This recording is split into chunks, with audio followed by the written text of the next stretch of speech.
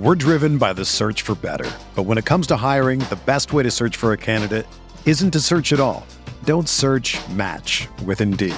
Indeed is your matching and hiring platform with over 350 million global monthly visitors, according to Indeed data, and a matching engine that helps you find quality candidates fast. Ditch the busy work. Use Indeed for scheduling, screening, and messaging so you can connect with candidates faster. Leveraging over 140 million qualifications and preferences every day, Indeed's matching engine is constantly learning from your preferences, so the more you use Indeed, the better it gets. Join more than 3.5 million businesses worldwide that use Indeed to hire great talent fast. And listeners of this show will get a $75 sponsored job credit to get your jobs more visibility at Indeed.com/Blue Wire. Just go to Indeed.com/Blue Wire right now and support our show by saying that you heard about Indeed on this podcast. That's Indeed.com/Blue Wire. Terms and conditions apply. Need to hire? You need Indeed.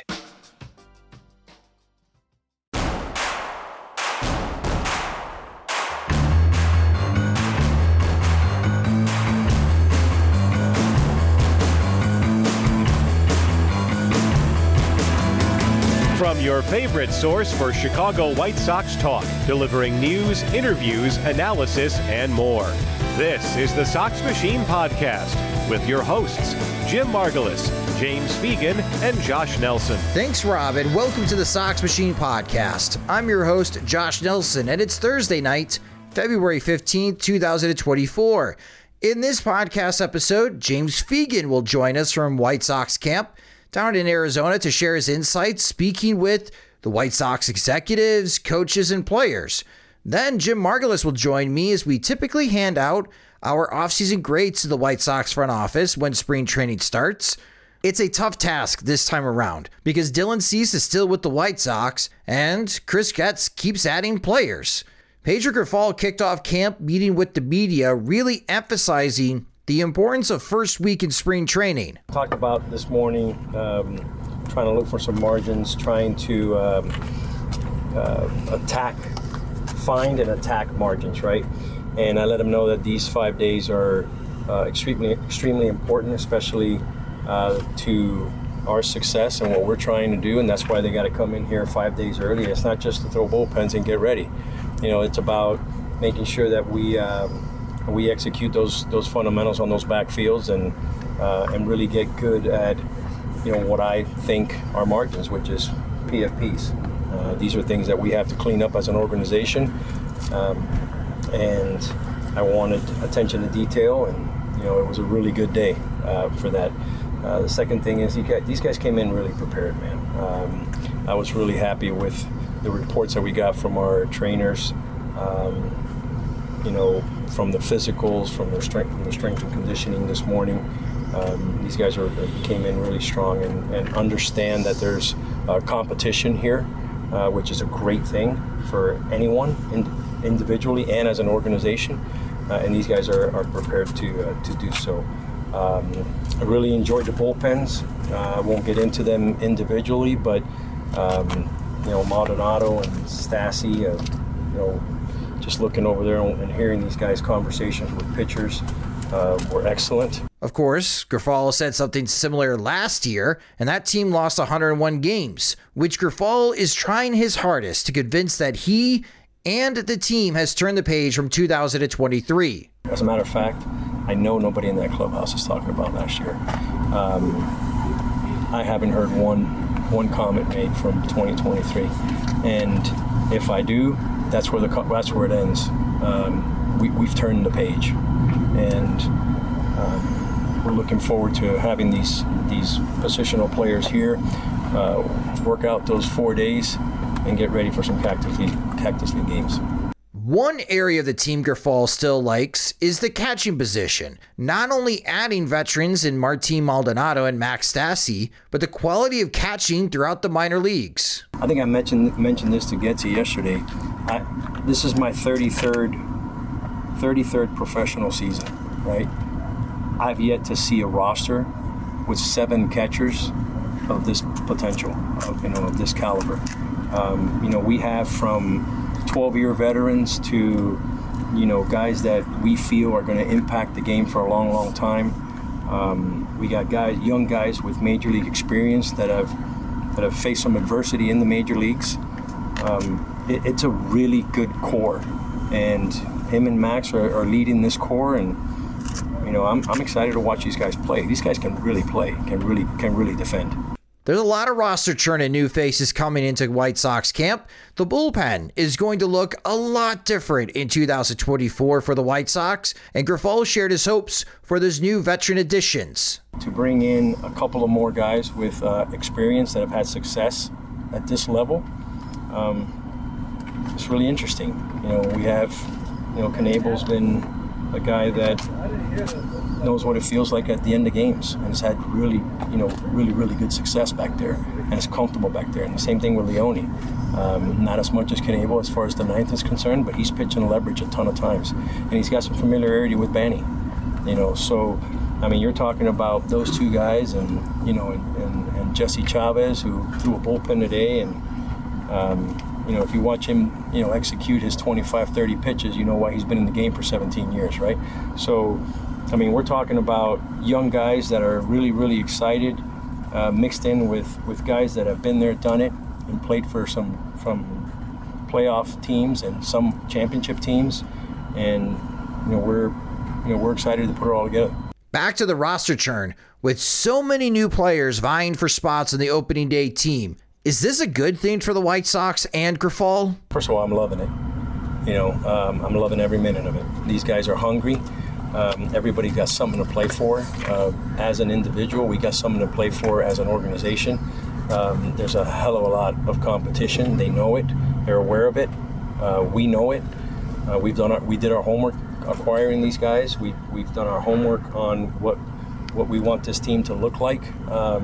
Not so much personnel-wise, but what we want it to look like on the field. How we want it to play, how we want it to act like. So this is an exciting time for us. One of the new faces in camp is starting pitcher Erick Fedde, which the Chicago White Sox outbid the New York Mets during the winter meetings for a 2-year deal valued at $15 million. Fedde talked about what he did to get back on track after being DFA'd in 2022 and helped him excel in the KBO last year. In 2022 was non-tendered and kind of wake-up call of got to change things. So we moved out to Scottsdale, and then I found a facility through Sean Doolittle, who recommended Push out here in Scottsdale, or there in Tempe, sorry. But just kind of getting myself figured out and kind of really focusing on pitch development. So went there and just kind of showed them what I was struggling with, which was a very inconsistent changeup, and then I needed kind of a breaking ball that was a put-away pitch. Just couldn't get really the swing and miss, and then so just started developing from there, and luckily had a lot of success with it, and got what I was looking for. Helping us get those sound bites from spring training and joining us now is the Sox Machine beat reporter from camp down in Arizona. It's James Fegan. And hello, James. I love how on Sox Machine the early comments about spring training coverage is asking you if you got another Dodge Ram at the car rental shop. Can you provide an update if you got a Dodge Ram? I got a very reasonable Kia Soul. I got offered to upgrade, but it wasn't to a Ram. And also, I don't think the Sox Machine beat reporter project is yet at the impromptu car rental upgrade stage. Maybe one day when we're all wearing we're rich, dressing like rich Texas oil men and wearing 10-gallon hats, but we're not there yet. Well, I'm curious, what did they offer in an upgrade? They were just trying to sell me on the deal, oh, you could do to a full size for such and such price, which I don't even know what it means, just another row of cars. But they always phrase it oh, you're going to be here 10 days. It's a lot of time to be in a small car. People are just losing their minds after a week of being stuck in a Toyota Prius is the premise of this. I don't know why it's just suddenly a very convincing argument at the rental car counter when it costs you hundreds of dollars to ship from what you're doing. Yeah. But they tried it and they failed. So I'm glad I'm sorry you didn't get the Dodge Ram. Maybe next year. And for those listening, you can go to patreon.com/Sox Machine and help out with James's car rental budget. I like seeing the road, but okay. Let's talk about what you are hearing so far at camp, and it starts with Pedro Grifol. And he really wants to turn the page from 2023, James. And I think you asked a really good question about the player's ability to turn the page from last season. And we heard a similar tone and focus last year, especially like from Tim Anderson during camp, about everyone trying to pull on the same rope here and try to be more positive going to 2023. And it seemed that the issues from 2022 multiplied last year. So how feasible is it for Grifol to convince everyone from outside of the clubhouse that the team is truly prepared to turn the page and pretend last year didn't happen? I mean, one, he can't. I literally talked to a player at length about last year, right before we did that. So, which is why I kind of asked the question of how do you know that the players have turned the page? But I mean, I don't think you can just delete your experiences from last season, and I don't even think that'd be productive. I would say that they've cleared out a lot of people from last year, or made them redundant, or made them in a situation where they kind of have to produce a lot better than last year, or they'll be replaced. And it seems like that's the kind of galvanizing force that every player is latching onto more readily, of like, hey, we gotta produce, or we won't be here next season, or maybe they won't make it till June. So it's very much more of a feel of the type of things that the members of the Dirty Dozen said before they flew out on their mission to Germany. Then a turn the page, or last year didn't happen. I mean, I get it from his perspective a lot, because we were talking about last season as being just like, well, this didn't work. What are you going to do next? Or what do you learn from this? Last July when they were setting up the deadline, and the last 2 months, especially with the lack of really prospect talent, it wasn't it was a lot of just AAA filler coming in, rather than people you legitimately thought have a chance to carve out a space next season, even with some of the trade deadline acquisitions, like even giving Corey Lee extended run that didn't turn into Corey Lee's your starting catcher now. He's pretty much blocked from making the team. Last year really didn't have much purpose other than revisiting or recriminating or talking about last year. So I see why he wants to put this limit and this cap on how much we just kind of talk about that.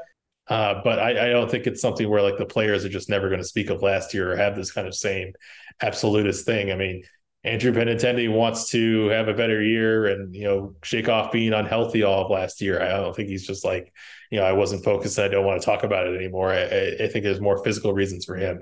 I think we're going to talk to Eloy about last year and what he's learned from his video, that he's going to be able to add loft to the swing. Luis Roberts trying to build off last year. I just don't think that there's this absolutist last year focus didn't happen. That's going to take hold. I think it's more that they want to move on narratively from it. But a lot of guys, last year shapes how they're going to go forward in their careers, of what they think a good clubhouse is and what happens when it's not there. So I don't think of the same clear turning the page is really feasible in some respects. So while Grifol, not a big fan of talking about last year, especially questions of how and what did he learn from last year, he does not like those questions based on listening to the sound bites.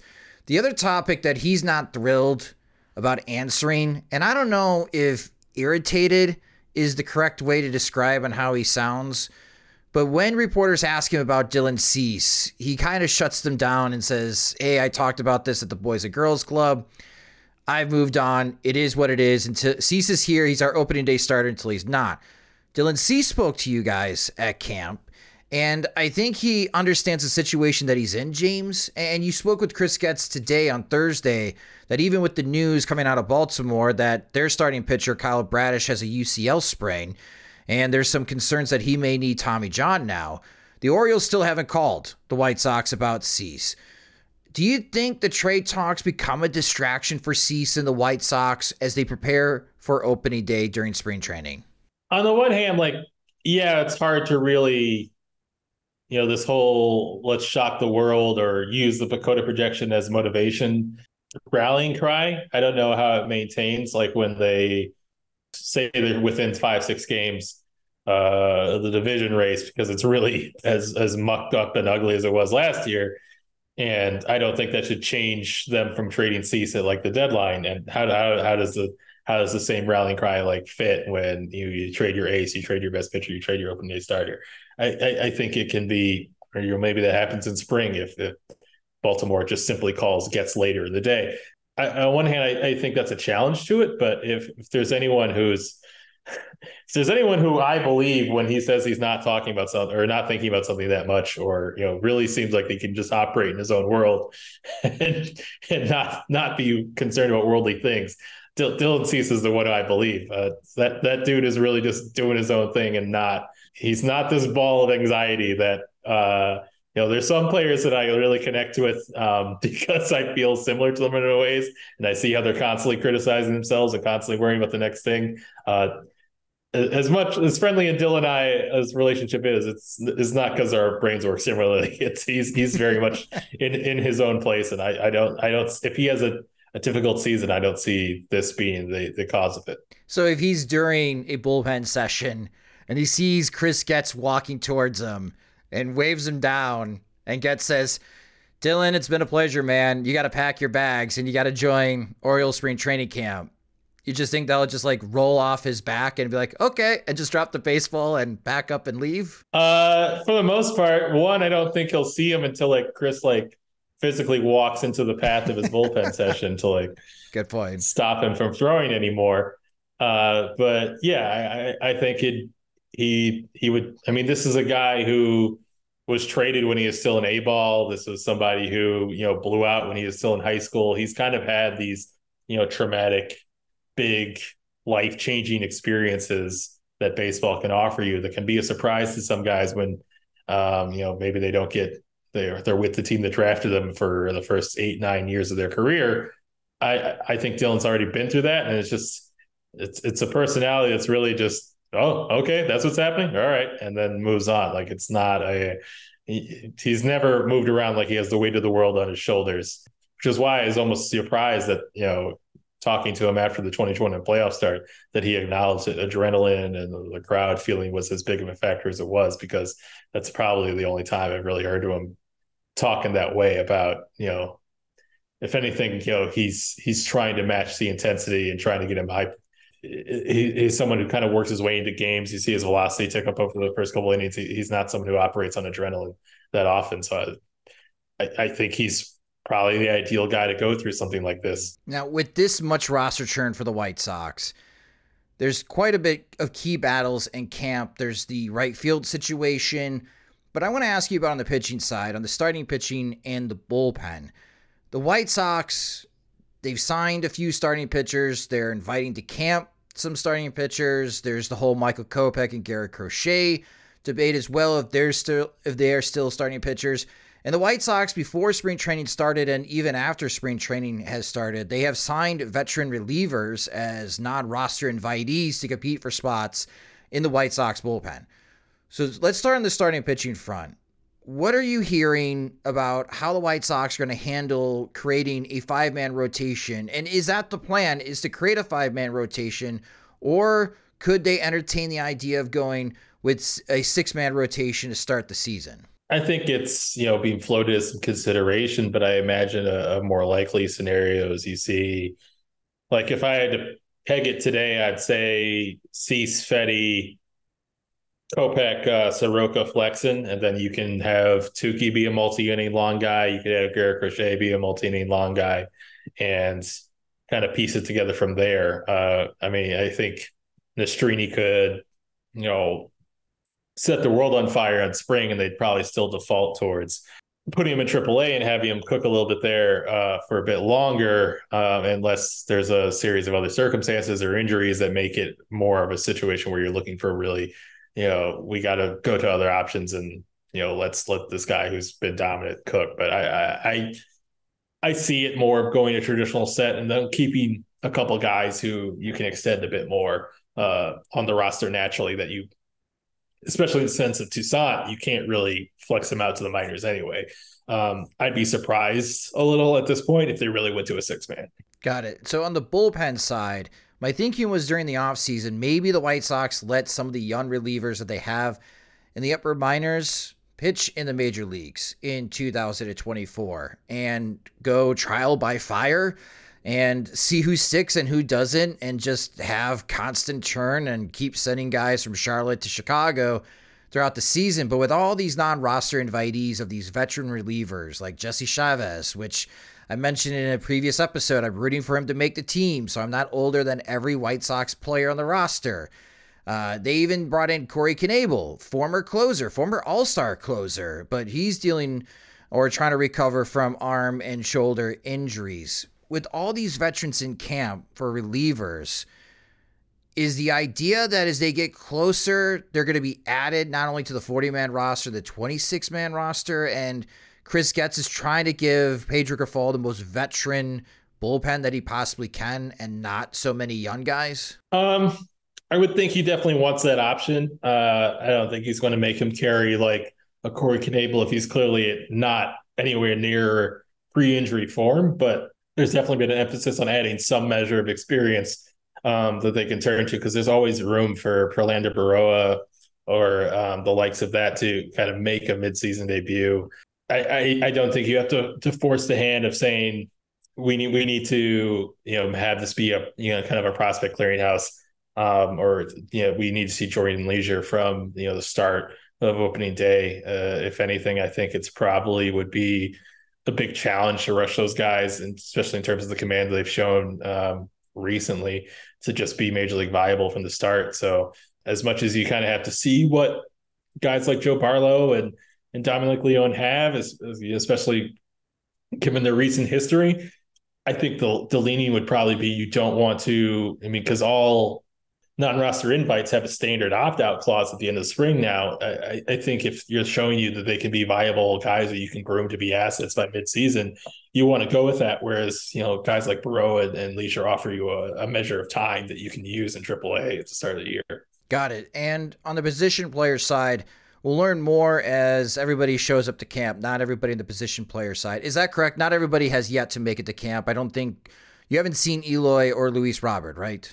Not Eloy, not Luis Robert. I have not seen Danny Mendick wearing the 0 jersey yet, which is, obviously something I'm greatly anticipating, but I would say probably 60% of the position side is already in camp. Guys like Andrew Vaughn, Benintendi are already there, in addition to Nicky Lopez. And I always get close to naming a catcher as a position player and then realizing that pitchers need someone to throw to, but it's a very healthy amount of position players already there. A lot of them because they already live in the area. So one of those new faces joining the White Sox, and I get a chuckle because the White Sox made this announcement on Twitter on Wednesday night at 9:00 Central Time. Mike Moustakas is signed by the White Sox, and according to USA Today's Bob Nightingale, if he makes the team, it's a $2 million contract with an additional $2 million in incentives.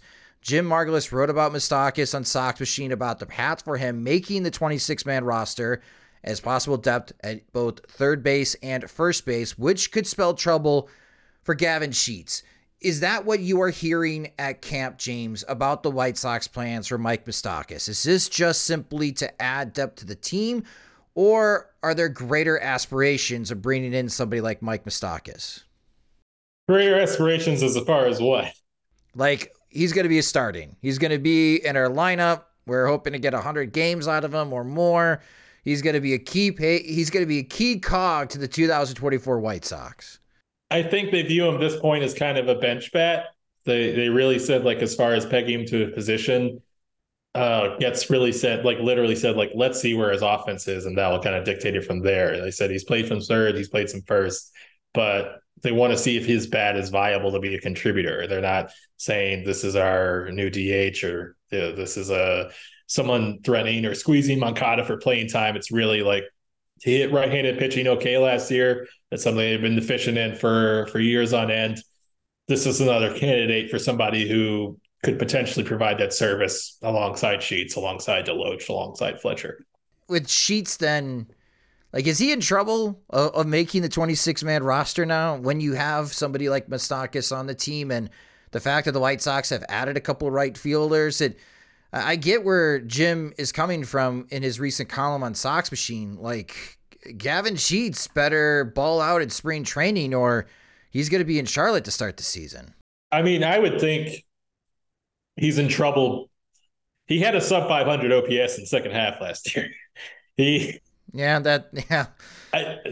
he clearly moved out of Griffol's rotation as far as regular playing time, much to his chagrin, and much that he felt like was something that hampered his rhythm and being able to get a feel in the batter's box. And some of that is, sure, if you wanted the best Gavin Sheets, it seemed like they moved away to other options pretty quickly last year, and maybe that didn't feel entirely fair.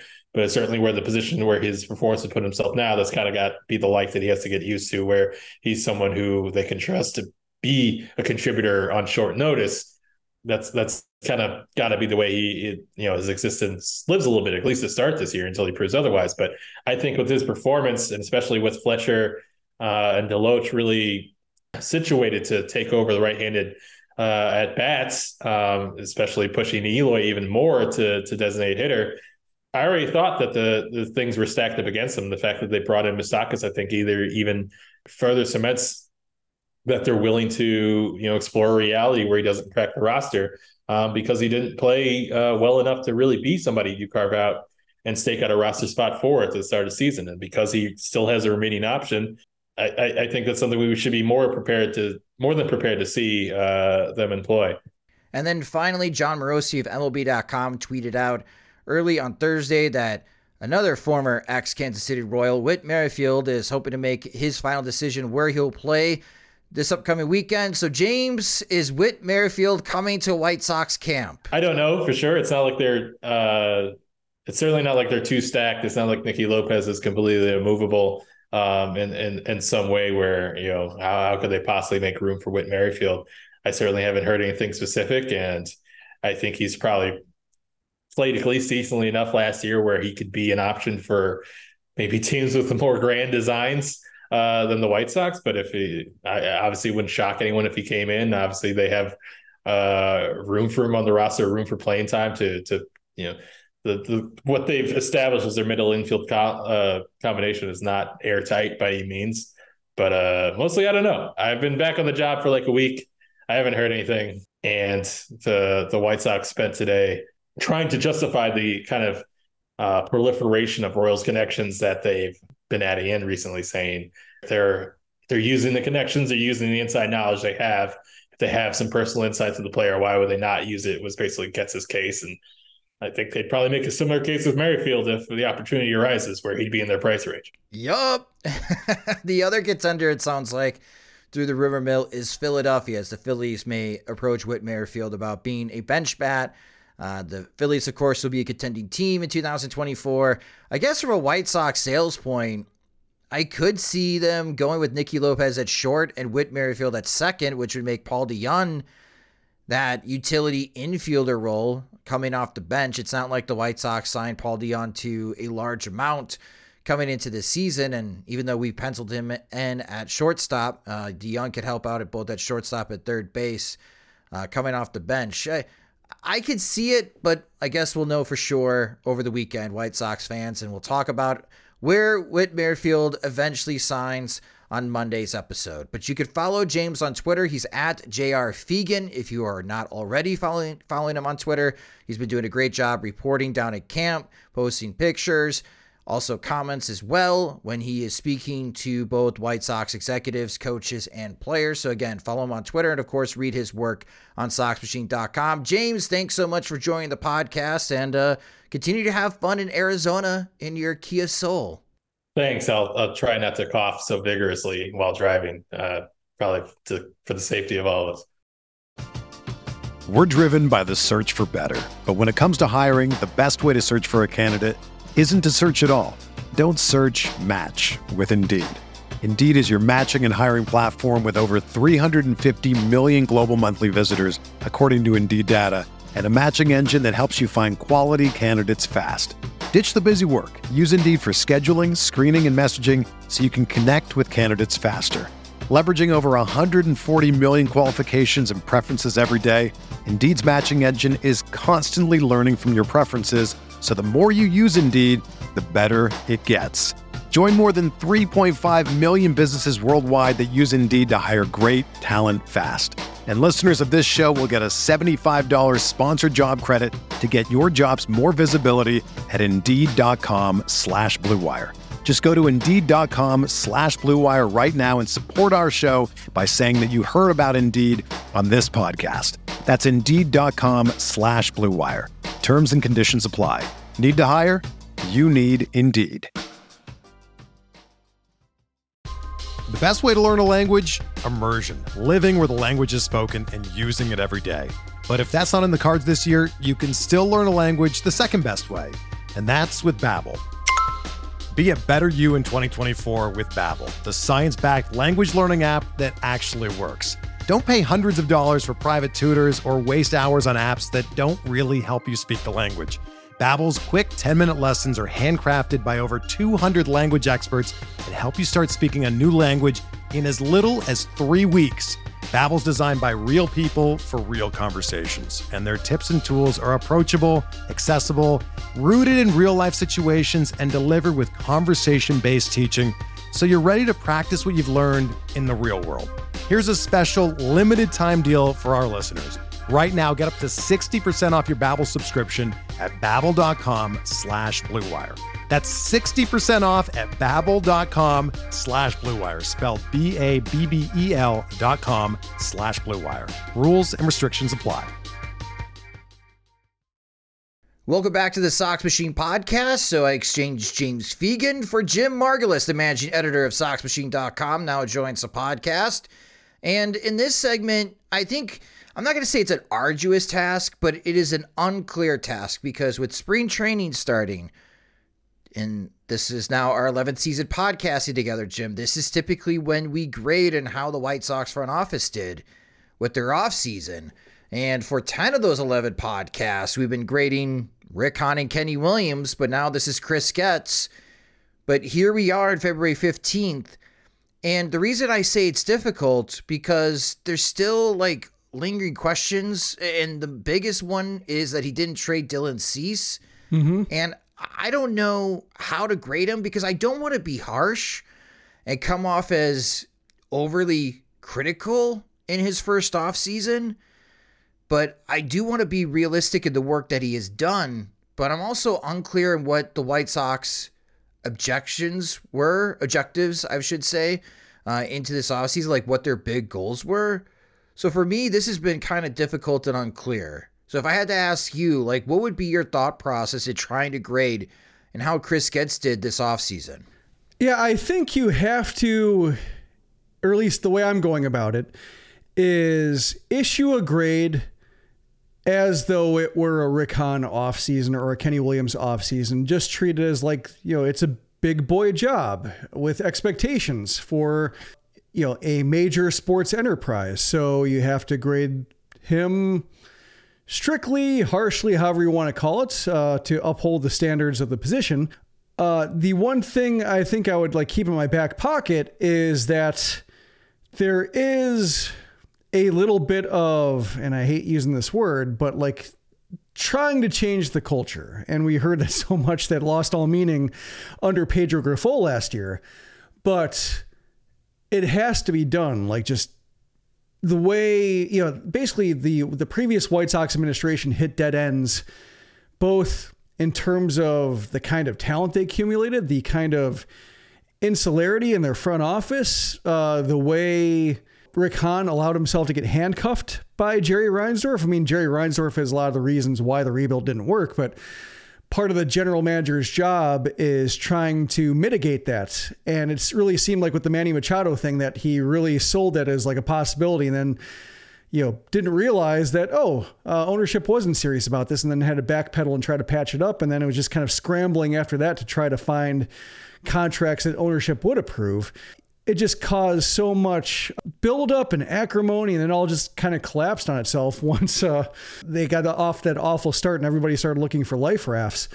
So there does have to be a cleansing or a purge of just all the toxins from the last 2 years. So I can appreciate part of what Getz is trying to do. And there's a chance that although this, assembly of talent doesn't look impressive, it could be greater than the sum of its parts, and by that I mean low 70s win total, but just, respectable baseball team, ordinary kind of bad, but satisfying in some ways that make you realize like, oh, now you see a path forward. The roster isn't as bound as it was. There's more open-mindedness with the front office. Maybe Griffol's fired after the year, and there's finally like an official turning of the page. So that's kind of what I'm keeping in mind. It's like a grade with an asterisk almost, or like a grade with these terms are not absolute. Like, yeah, I'm willing to go back and revise it based on like, oh, it did work.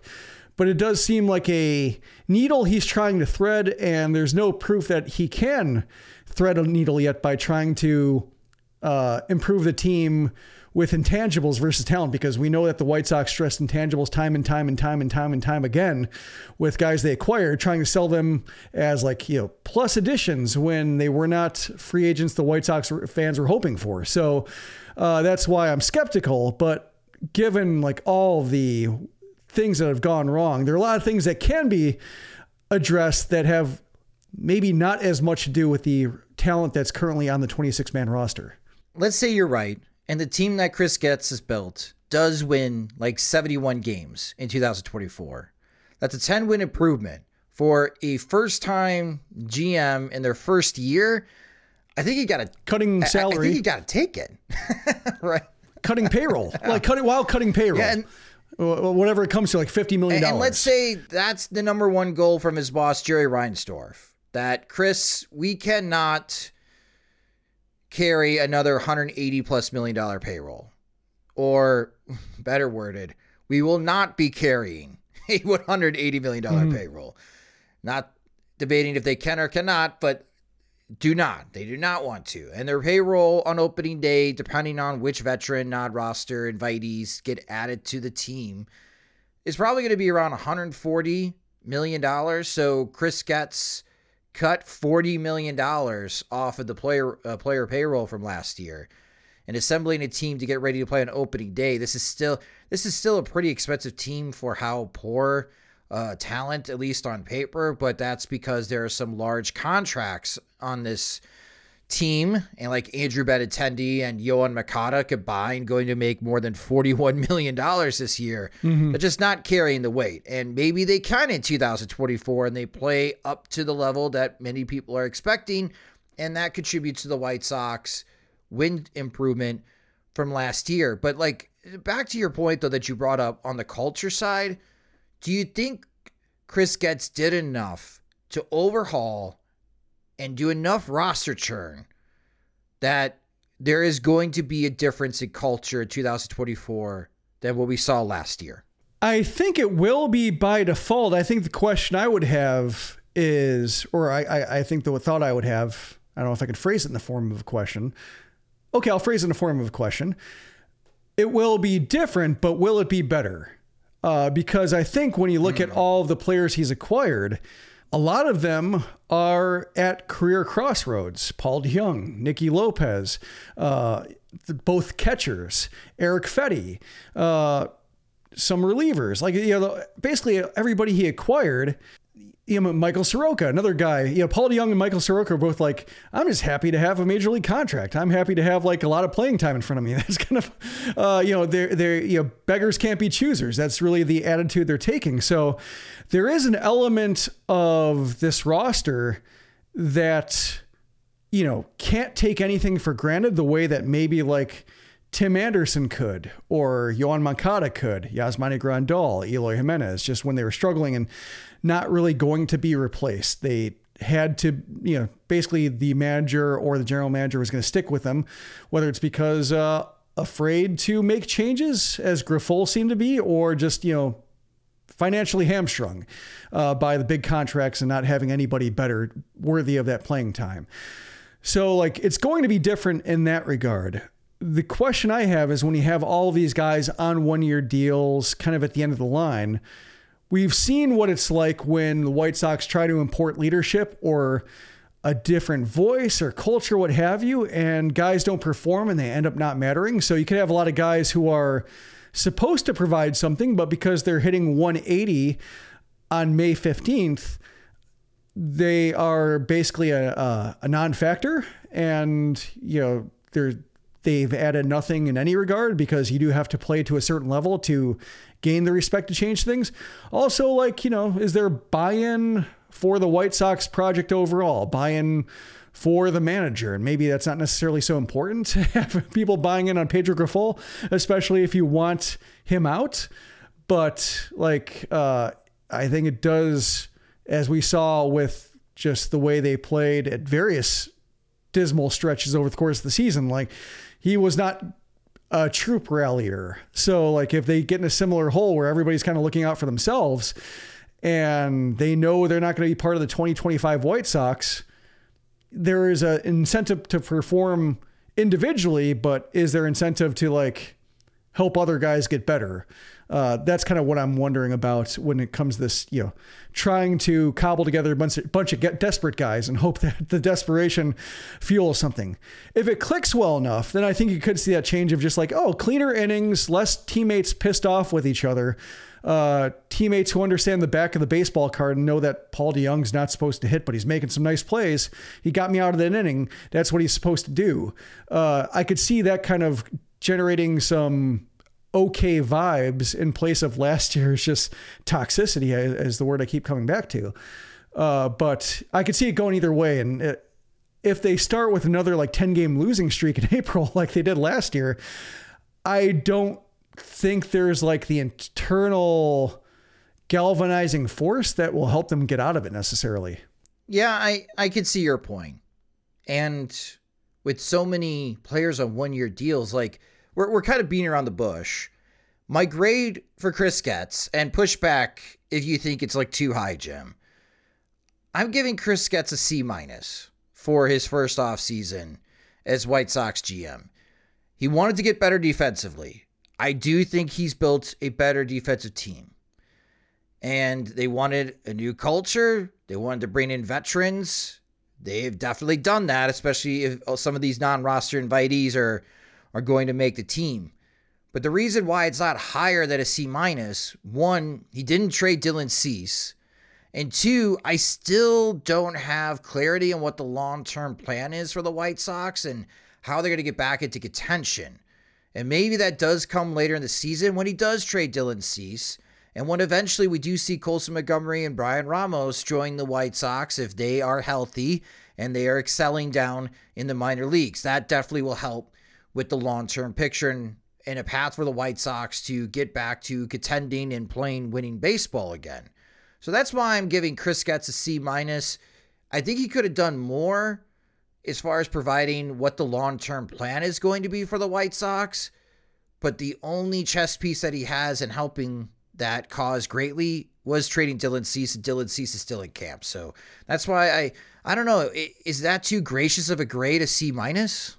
Yeah, I think I'm going to give him a D. And were it not for the trades for Dominic Fletcher and Zach Deloche, I would have given him an F. Just because, setting aside Dylan Cease, because like I haven't seen anything that makes me think that like he's passed up a killer deal. Everything that we've seen from reports is like, the Yankees don't want to include Spencer Jones. Like, well, the White Sox have the right to ask for Spencer Jones. They might not have the right to ask for Spencer Jones and like 3 other top 100 prospects, but like Spencer Jones himself, that's not necessarily a non-starter. And like, basically the Reds one was the one where like, it's kind of a steep ask, but also like not necessarily when it comes to like high school pitching being part of what they're acquiring. So I haven't seen anything that suggests like Getz is asking for way too much. And I'd rather see Getz hold out for a, decent deal like Rick Hahn did with Jose Quintana when everybody's worried like, he's carrying Quintana into the regular season. Then he ends up getting Cease and Eloy Jimenez out of it, even though Quintana had kind of a down year, or at least down first half with the White Sox. So like, that's why I'm isolating Dylan Cease's presence from everything else, because like trading Dylan Cease for an unimpressive return wouldn't really help matters either. So I'm okay with him. Like if the price is, if he's asking for too much or like not lowering his price enough, like maybe his price is fine and just teams have to deal with it. So there's that. But I think just what I keep thinking is if I were GM, like, and not like, hypothetically, if I had the tools and training to be GM. No, I'm talking about like if the White Sox hired me as I am with the experience I have to be GM, my offseason might look the same. Like I might only be able to persuade desperate guys to take a contract. Like I couldn't sell anybody on opportunity. Like, why would anybody listen to me? I'm going to get a Paul DeJong because like, where's Paul DeJong going to go? I'm going to trade maybe for 5 Braves players who the Braves are going to cut anyway. So like, it just struck me as like, he's making moves any replacement level GM could make. And might be for the better. There's a theme behind it. Yes. But there is no upside. There is no like, oh, if this trade breaks the right way, we have this position solved. There was none of that until Fletcher and Deloche showed up. And then that was the first glimmer of like, oh, these guys might be useful in 2027. Should the White Sox be able to unlock what they've shown in bursts. Brian Bannister, I think, is another X factor, waiting to see like whether he's able to work the same magic that he was in San Francisco, where like some unimpressive pitching staffs did really well. So that's another reason why like I want to suspend my grade a little bit to see like, can Bannister do the same things here? And we have to reset our expectations for like, oh, the White Sox can shop down market for once. But for what we know right now, it looks like Getz was given a mandate by Reinsdorf to cut, and so he did. And the result was that he could only sign players who could only do one thing well, and he chose defense because, one, like it makes games watchable more than like what the White Sox showed last year, and also defense is cheap when the defenders can't hit. So like that's why it strikes me as replacement level GM work, and so that's why like I'm inclined to give it a D, just because before Fletcher and Deloche showed up, there was nobody who represented a long-term solution aside from like maybe Jared Schuster, which doesn't seem like it should be the case. Yeah, I see your point. I do see your point. They did outbid the New York Mets though, Jim, for Eric Fetty. Like that did happen. Yeah. So yeah, I mean like that's $15 million in 2 years. And that did show like an ability to close a deal with the Boris client. So like, yeah, that's a point in his favor. It's not a big point really to your point. It's not a big point, but it is something that only a 2-year contract. So it's not like it doesn't fit that mold of like, will he be part of the next contention window when the prospect wave, will he supplement the prospect wave? And the answer is no. So it's like, it's good. It's interesting. I'm going to enjoy following Fetty and seeing what he does. And it will help the team, or at least a kind of opportunity the White Sox should use to maybe help them again. Should this work out and should there be more compelling KBO prospects or NPB prospects down the line. But for helping this team, it's like, yeah, it's nice, but it's like it's nice move that he made all winter before Fletcher. Those are the 2 moves where like, oh, okay, finally the kind of move they should be making. I think I'm going to still stick with the C- grade, because you also pointed out adding Ryan Bannister, that should help. Adding Josh Barfield, that should help. There's a lot more. And I think Chris Getz realized that in October, that, wow, there's a lot of work that needs to be done to get this ship back in the right direction. And then in November, and I think that's probably aiding in my grade of giving him a C- and not dipping into the Ds, is just him being very honest and transparent in how he feels about his current team. Like, we know that this is going to be a transition year. He set a game plan. He met that game plan. And I think you and I could agree that, yeah, they need to be better on defense. And wow, the White Sox set their goals on something realistic and they achieved it. Whereas the last couple of off seasons, it's like, why are they spending so much money on the bullpen? Mm-hmm. Why do they keep doing this? Why do they keep ignoring right field? Why do they keep ignoring second base? See, I'm good with, I know my C- is a higher grade than I gave Rick Hahn the last 2 off seasons where it was not very good grades at all. Mm-hmm. But for his first time around, yeah, I'm going to stick with my C- for Chris Getz. Maybe it would have been higher if he traded Dylan Cease, but I think you're also right, Jim. You got to keep it an asterisk because maybe he's not done adding, as we have seen with the non-roster invites, and we can kind of transition to this topic. Well, before we do, like, just one thing, you did make a good point in terms of like, at least he's not trying to sell it. So he has been tolerable, I think, in his rhetoric that, He's qualifying statements and not really trying to pump everything. Pedro Grifol is, but Getz is not. It kind of reminds me, like, one line or phrase that made me laugh was he described what he's trying to add as winning style baseball. Like, not winning baseball, like winning style, which reminded me, I don't know if you ever saw, like, I don't know how many years ago it was, but it was Will Ferrell days of SNL, where he was Robert Mondavi's son, opening up his own vineyard. Okay. And he was introducing, and I looked up the transcript, from 1998. He said he was offering a 2-liter Mountain Dew bottle filled with Sean Mondavi's reddish style wine drink. That's what winning style baseball reminded me of. Like, it's not red wine, it's reddish style wine drink. And that's kind of what I think Chris Getz has assembled so far. And at least he's not trying to sell it as a whole lot more. What kind of wine are the 2024 White Sox? Reddish. Oh, man. Well, as I was about to transition, because Chris Getz's work hasn't been done. I mean, he's still been busy. The White Sox have signed Mike Moustakas.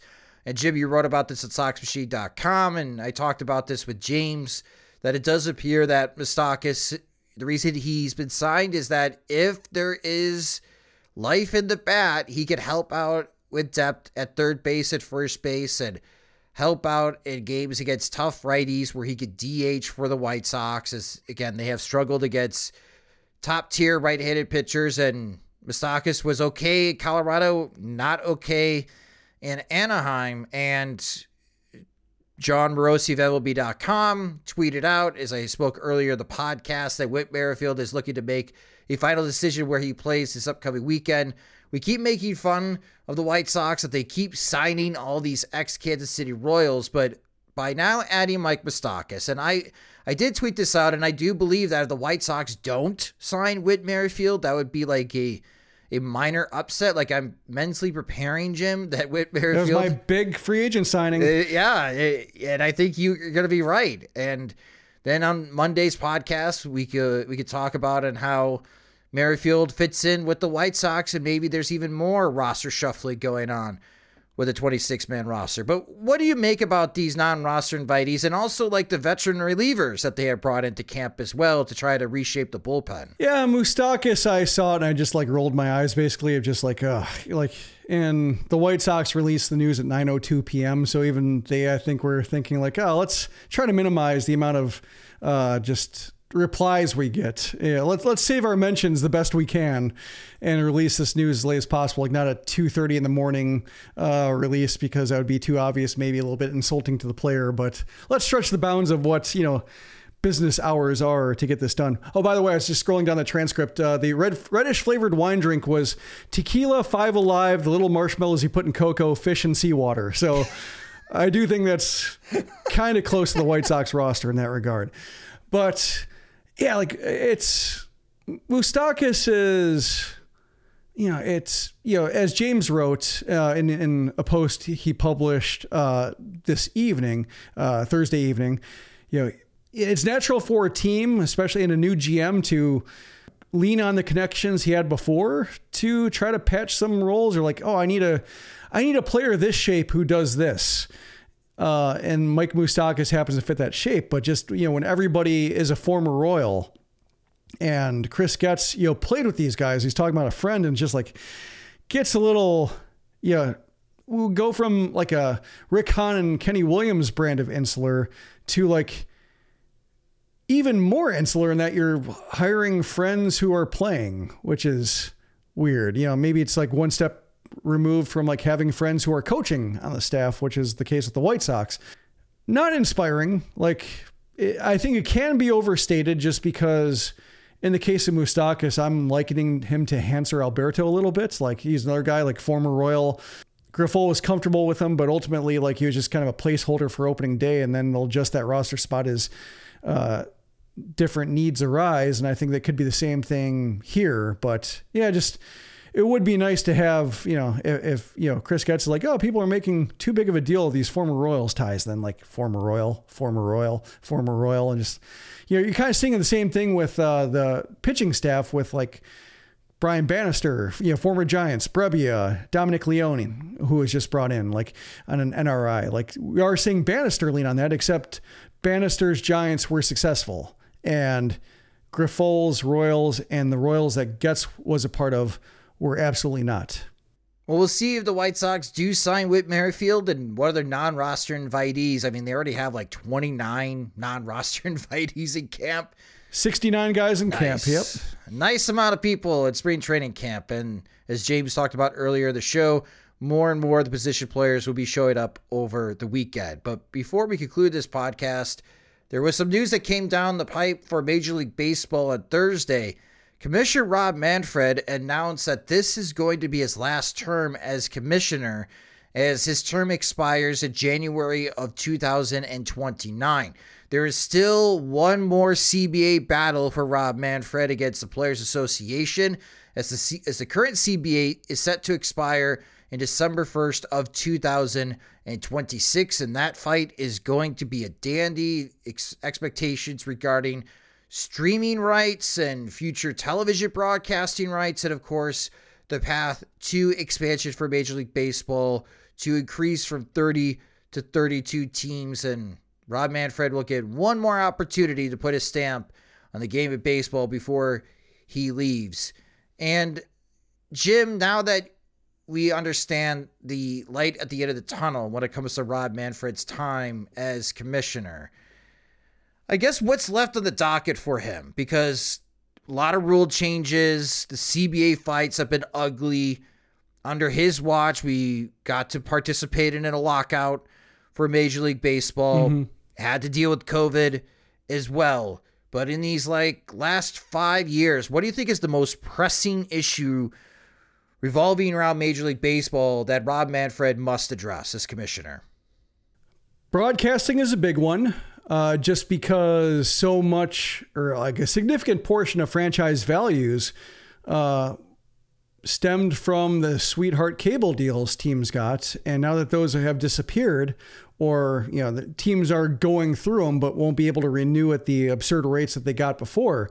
How are they going to counteract that? How are they going to provide fans of all ages a product that they can view? Because like baseball, their demographic is older, so you can't just go all streaming and make it hard for your core audience of 55 and older to find it. So you have to balance over the air versus streaming versus what's on Roku and all that sorts of fun stuff. So there's that. Also Las Vegas, the A's.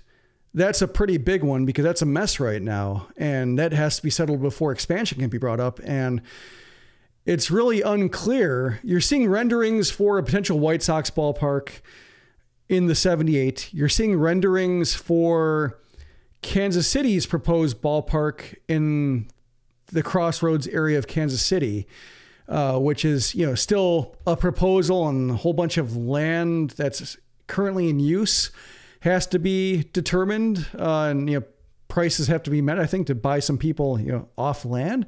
But I mean, you're seeing renderings and a vision of what they want. You have not seen renderings yet for Las Vegas, even though a hotel's coming down, land's becoming available, and that's where they're supposed to build. And you have the mayor saying, the mayor of Las Vegas, who is not in charge of that strip of land on the Tropicana because it's unincorporated, but mayor of Las Vegas saying off the record, at least not realizing that it was how the comments would sound, saying oh, maybe he doesn't know what he's doing, and maybe this isn't a good idea.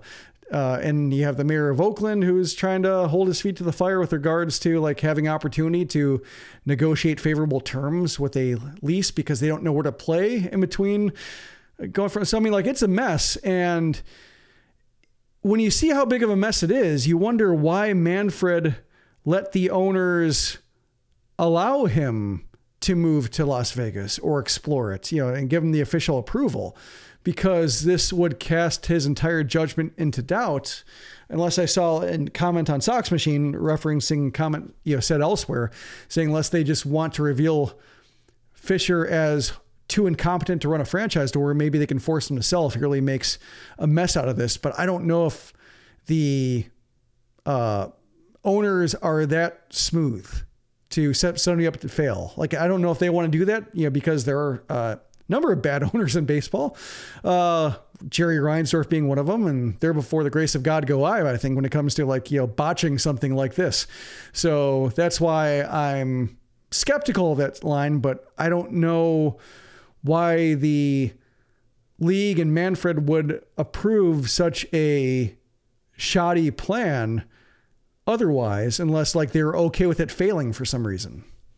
But that will do it for this episode of the Sox Machine Podcast. Thank you guys so much for listening. Again, we'll be back on Monday as we hear from James, as more talk coming from spring training camp down in Arizona, as the rest of the position players will show up to camp. And of course, continue to read at SoxMachine.com, as James and Jim have been doing a fantastic job.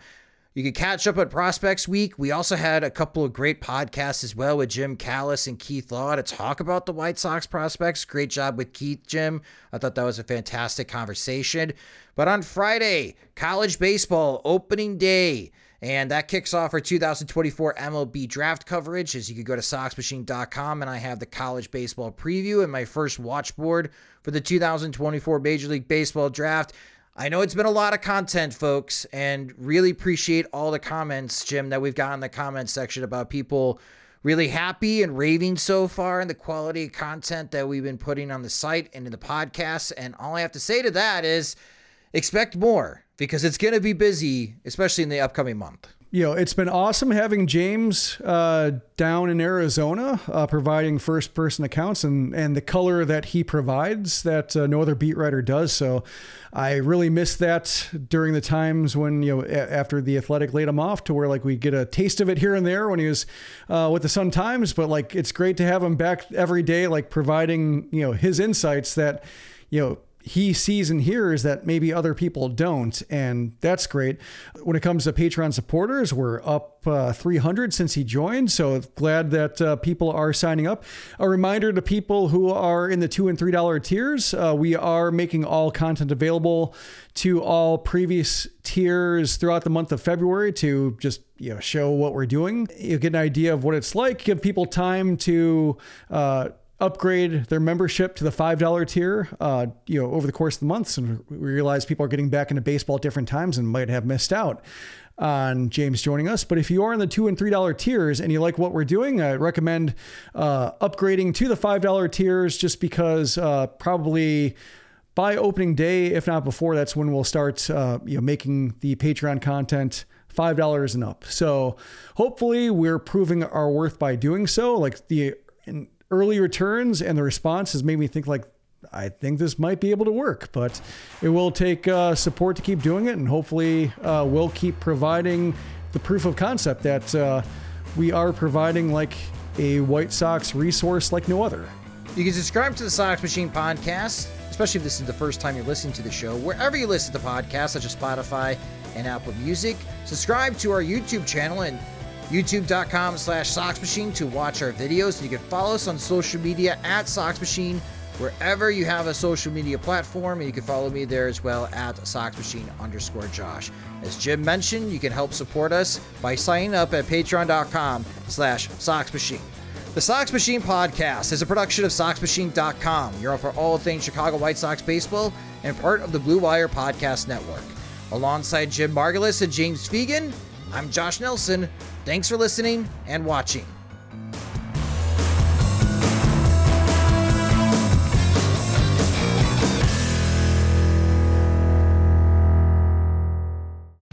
Whether you're a world-class athlete or a podcaster like me, we all understand the importance of mental and physical well-being and proper recovery for top-notch performance.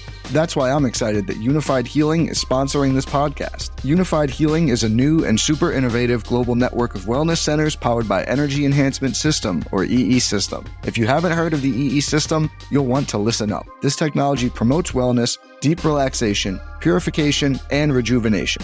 In hundreds of locations across the globe, access to a center is easy and affordable. Interested in experiencing the EE System technology for yourself? Go to unifiedhealing.com/bluewire to learn more and find a center near you.